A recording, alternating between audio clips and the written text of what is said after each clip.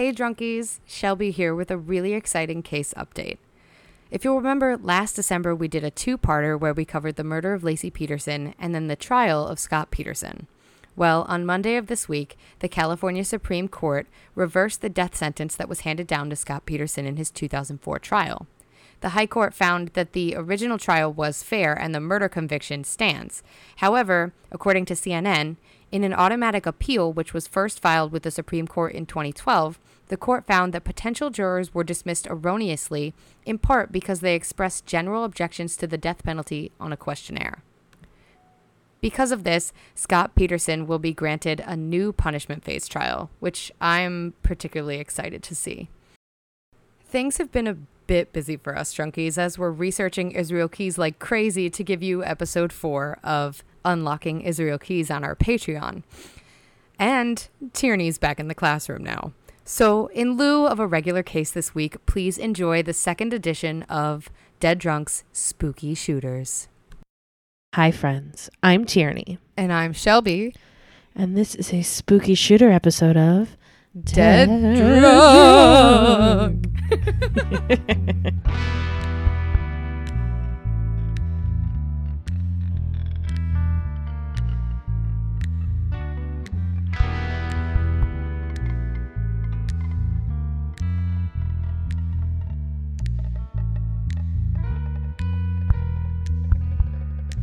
It's my favorite. Love Welcome that. to another spooky shooter. Yay! Wow! Wow! Wow! Wow! Wow! So spooky. So spook. Some are gonna no, not that one. Holy shit! So today I'm gonna tell you about the Native American legends of the Little People. Oh my god, love that. So the Native Americans told legends about these little people who live in the woods or sometimes near rocks along the bank of large bodies of water like the Great Lakes. Okay. These little people were mostly benevolent, but would sometimes play pranks on the humans living nearby. These pranks would include singing and then hiding when curious humans came to search for the source of their music. Sounds like me. Yeah. Yeah, so it sounds pretty playful, like, you can't find us. Yeah. But yeah, also something that I would do or you would do. Yeah. The legends also say that these little people loved human children and would often take the children, but only if they were abandoned or if they had bad or abusive parents. So they were pretty cool. So they're like CPS. Yeah. They're mystical CPS. Other legends say that if the little people were spotted by a human adult, they would beg them not to say anything about their existence and reward those who kept quiet by helping them out in times of need. Oh, that's nice. Yeah. A common belief surrounding these little people is that they create distractions to cause mischief. This is why, although they are mostly believed to be benevolent, they are sometimes viewed as an evil being depending on which tribe you ask. Some of them believe that they were gods and kept away from their living area out of a mixture of respect and fear.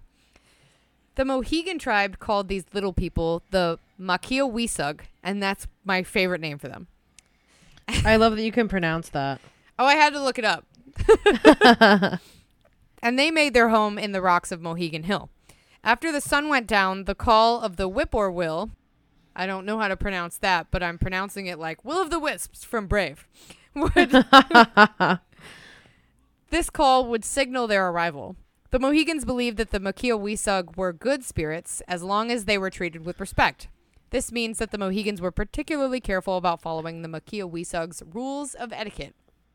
I don't know if they got them in like a book or if they just kind of made them up, but Either way.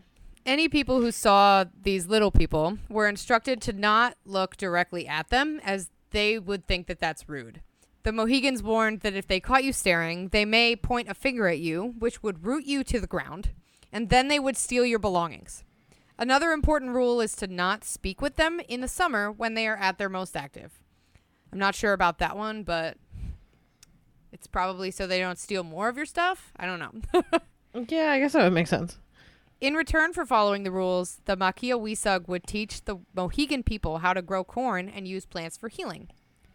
The Makiawisug were keepers of the earth in the Mohegan culture, and they reward those who honor both the planet and their way of life. So that's probably also why they followed the rules. So this is how the Mohegan legend goes. When the English settlers came and disrupted the traditional way of Mohegan life, many forgot to help the Makiawisug. As a result, many Mohegans and Makiawisug fell ill. At this time of bad spirits, there lived a medicine woman. One night, during a terrible storm, she heard the whippoorwill. When she looked outside, the bird wasn't to be found, but a small boy stood in the rain on her doorstep. It turned out he was a grown Makiawisug named Wigan, who told her to come help someone who was sick. Though the storm was fierce, he led her through the woods a long way. Suddenly, the storm seemed to stop as they began to descend into the ground. They were in the realm of the little people. Wigan led her to a beehive-shaped chamber of rocks. Inside, a very old woman lay in bed, very ill. The Makiawisug told the medicine woman that this was Granny Squannet, who must be made well. Granny Squannet is very powerful, and she is known to cause storms when she argues with her husband. Her illness was the reason for this storm. Worse, healers often look to Granny Squannet when the need is dire for help in healing, and here she was the one who was sick. The medicine woman treated Granny Squannet for nearly a moon before she got better. In return for restoring Granny Squannet's health, the Makiawisug gave the medicine woman a basket of gifts and told her to remember them. She was then blindfolded and taken back home. Only when she returned did she open the basket. Inside were quartz crystals, painted skins, and bunches of herbs. And that's their legend. Oh, that's kind of sweet, actually. Mm-hmm. Although the Mohegans called the medicine women, she could also be called a shaman. According to a paper by Frederick E. Harris from the University of Montana, this is an almost universal behavior within the little people. Quote, when dealing with most humans, little people almost universally help shamans regardless of habitats or physical guise. Shamans cure through spirit journeys that map sacredness once honored by most humans on Earth. So, they're pretty fond of shamans. Love that. In his paper, Harris goes into the appearance of these little people, which for the most part is humanoid. Sometimes they may be described or depicted as having tails or claws, but mostly they look like humans. But they do sound like they may not look like the prettiest of humans. Oh, no. Harris describes that, quote, their heads might be large, pointed, long, small, horned, or bald. Mouths can be absent or tiny, bead-like, or triangular. Noses often differ from ours, being red or absent. Common features are small, upturned noses and a depressed nasal bridge along with puffy eyes, oval ears, and broad mouths with full lips and a small chin. So, not the sexiest. Not the sexiest, for sure. Harris goes on to explain that some of these physical attributes, quote, are consistent with Williams syndrome, a brain disorder associated with emotional sensitivity, low IQs, shorter stature, enhanced musical and narrative abilities, reversals in brain hemispheric dominance and activity, and a fondness for order, routines, and traditional traits often found in Native American little people as well. Huh. Most of the little people throughout Native American legends go barefoot, but the footprints left behind could sometimes go from side to side, point in or out. Some may lack toes completely, and some might even be reversed. One legend of little people in Idaho states that they actually walked upside down. Holy shit. Yeah. The legends of the little people stretch across North America, although each tribe has a different name for them in their own language. They are universally referred to as little people. Okay. One Reddit user, actually under the post about the Dark Watchers, which we talked about last time, she posted, oh, well, I'm assuming it's a she. I don't know. The username is Eekmina, but that user posted this story 8 years ago. It says, I grew up on a reservation in southern Ontario, Canada, and my parents always used to tell me about the little people. They would tell me that if my cousins and I were out playing and heard stuff like someone calling us or things to get our attention, to not go and inspect because they were more than likely going to try to do something to you. Whether it was a prank or whatever was left up to them, I guess. And apparently if you heard them in your house, then it meant they were up to no good and you had done something bad while out in the fields to anger them. I heard stuff as a kid while we were out playing in the fields and such, but then again, it could have been animals or my mind playing tricks on me due to the stories I was told. My mom and a couple of her family members had said they supposedly saw them when they were younger a couple times, but I never saw anything, just heard things. Oh, wow. Yeah. I've never heard of these things before. That's crazy. I know. Another user from northern Alberta responded with their own story of hearing about the little people. This user, whose username was DAYMCN, I'm not going to try and make that into a word. Dameson. Dameson? There you go. That user explained that they were a member of the Cree Nation, which is one of the largest groups of First Nations in North America. Their Cree legends refer to the little people as pranksters who often steal people's jewelry and cause general havoc. These non-human beings probably sound similar to the dwarves and elves from Euro-American folklore, and because of this and the general lack of evidence, the little people were regarded as nothing more than a myth. Despite this, the Crow Indians of south-central Montana and northern Wyoming have continued their relationship with the little people, who they consider protectors and suppliers of medicine. As recently as 2006, the Crow people were still making offerings to their little people who lived at Medicine Rock. In his 2006 paper, Harris goes into one of the most recent stories about the little people and their interaction with the Crow. It goes like this. One of the most recent stories regarding little people and their interaction with the Crow is the story of the great warrior and chief Plentycoo. During a medicine dream, Plentycoo was led through the air from a high mountain by a spirit who took him to a lodge. Inside the lodge was a little person who handed Plentycoo breath feathers and taught him how to count coos. Interesting. The little person told Plentycoos that his people resided at Medicine Rock and were the makers of stone arrows, that they were enemies to some and allies to others. The little person then told Plentycoos that someday he would become a great chief, and the little people, with the help of the Creator, would help guide his spirit through its life journey. Plentycoos went on to become one of the last great Crow chiefs, striving for peace amongst other tribes and the white man. A few years after Plentycoos' death in 1934, two men, probably white, who were prospecting for gold in the Pedro Mountains near Casper, Wyoming, discovered a small cave instead of gold. The two gold diggers explored the cave further and found what appeared to be a mummified corpse the size of a child. Oh, no. In his paper, Harris explains that this, quote, little person was sitting cross-legged with his arms folded across his lap. The tiny mummy was only about 6 1/2 inches tall in its seated position and estimated at 14 inches tall in a standing position. The gold diggers, Cecil Main and Frank Carr, brought the mummy back to Casper, where it gained the interest of the public and considerable media coverage for that time period. Naturally, the discovery sparked the question of whether or not the little people of legends were just actually legends. In the early 1940s, the mummy, which came to be known as the Pedro Mountain Man, was bought by a car dealer named Ivan Goodman.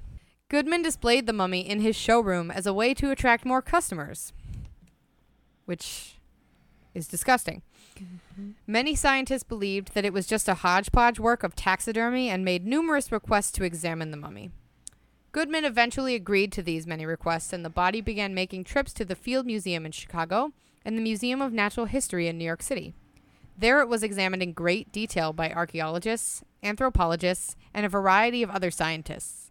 X-rays showed that inside the mummified remains was a perfectly formed man-like skeleton that had some kind of variation in the wrists and eye sockets. According to Harris's paper, further, quote, tests also revealed that the little person had been killed violently, as the spine was damaged, a collarbone broken, and the skull had been smashed in by a heavy blow. The soft substance at the top of the head was exposed brain tissue and congealed blood. Ew. So this little person was murdered. No. Yeah. No. The scientists were unable to form a uniform opinion as to how this little person ended up in a remote cave in a Wyoming mountain range, but they were able to estimate specifics about who this little person might have been. They estimated that this little person was a fully grown adult who was about 65 years of age at the time of his death. This estimate was supported by the evidence seen on the mummy itself. According to Harris, the mummy, quote, had both hair and pubic hair, a trait not commonly found in most infants or fetuses. Another mitigating factor was the epiphyseal lines in the bones, which do not calcify until the end of adolescence in humans, Yikes. were not present, suggesting that the mummy was much older than an infant or an adolescent. So, old guy. Damn. Old little person, yeah. In the 1950s, it was discovered that other incomplete mummies had been discovered in the region. The whole skulls that were found matched the measurements of the Pedro Mountain Man. One game warden allegedly found an entire cave filled with mummies like the Pedro Mountain Man, but he was so frightened by the sight that he ran away immediately and vowed never to return. That cave was supposedly in a remote area called Pathfinder, which is a basin that is now underwater. The area is avoided by the local Native American tribes because it belonged to the Little People. It should be noted that this story came out after the success of the Pedro mummy story, so it could have been one man's effort to cash in on some potential notoriety. When Ivan Goodman died in 1950, the mummy passed to Leonard Walder and eventually disappeared. Now there is a $10,000 reward being offered for any information that leads to the whereabouts of the Pedro Mountain Man. Other skeletons of little people have been discovered across the United States. In 1837, multiple tiny humanoid skeletons were discovered buried in tiny wooden coffins near, I'm going to butcher this town name, Coshocton, Ohio. The skeletons ranged in size from 3 feet tall to 4.5 feet tall. No artifacts were found with the bodies, but the number of remains led to the conclusion that this must have been a graveyard for little people who had, quote, been tenants of a considerable city, according to an 1837 issue of Gentleman's Magazine. In 1876, another ancient graveyard was discovered in Coffee County, Tennessee. This graveyard was similar to other sites discovered in White County and in other areas of Middle Tennessee. However, this site was considerably more extensive. The Coffee County graveyard covered about 6 acres of land and held hundreds of remains. According to the letter that documents the find, quote, a man was plowing in a field which had been cultivated many years and plowed up a man's skull and other bones. After making further examination, they found that there were about 6 acres in the graveyard. They were buried in a sitting or standing position. The bones show that they were a dwarf tribe of people about 3 feet high. It is estimated that there were about 75,000 to 100,000 buried there. This shows that this country was inhabited thousands of years ago by little people. Mm-hmm. Although this account has also not been confirmed, the amount of skeletal evidence discovered through the United States and across the rest of the world supports the idea that at one time, the little people existed on this earth. The Pedro Mountain Man was the closest science has ever come to fully understanding the mysteries of these ancient humanoid beings. He may have taken all of the answers with him when he disappeared. That seems like how the little people would have preferred it, though. They wanted their way of life respected and not investigated. So, could they still be around? Could little people be behind the disappearance of the Pedro Mountain Man? We may never know. But what we do know is that the little people are more than just a legend. The end. Loved that. I also forgot to mention earlier, but I did come up with a shooter for this. Because Native Americans would add maple sugar to their drinks in the summer to make it great. So this shooter, all you're going to do is get some butternut schnapps and combine it with some spiced rum and then throw it back. And that's a maple syrup shot. That sounds fucking phenomenal. Yeah. I would drink 1 million of those, probably. Yeah, they're probably really dangerous. So don't go overboard. Yeah, no, I would definitely get like really fucked up on those. Holy shit. Here I go. It's not. So, yeah, if you want to share with us how fucked up you got up on our shooters, you can email us at deaddrunkpod@gmail.com. You can also share your shooter pictures and videos and whatever else with us on Instagram at deaddrunkcrime. You can tweet us, but we probably won't tweet you back at deaddrunkcrime. You can follow us on Facebook where we post pretty much everything. Yeah. Dead Drunk, a true crime podcast. And you can find us on our website where we'll put up the spooky shooters as well. Yes. deaddrunkpodcast.com. And Yeah. we have a new thing to promote. You can find us on Patreon at patreon.com/deaddrunk, where you can hear us talk about Israel Keys and soon about true crime docs. We're going to start with the Golden State Killer, and it's going to be awesome. Yeah, that's going to be really fun, and it's a really exciting new project that we're doing. So join us on Patreon.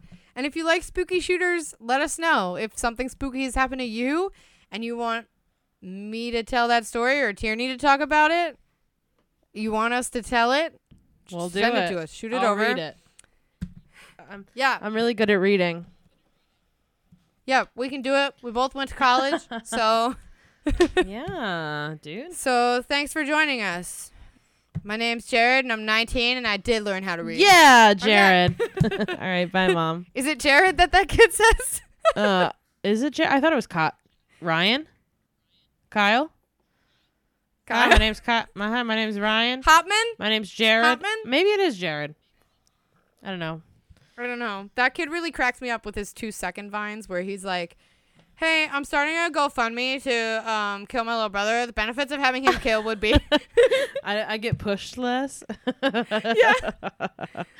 Amazing. So, all right. bye, Bye, Mom. Mom.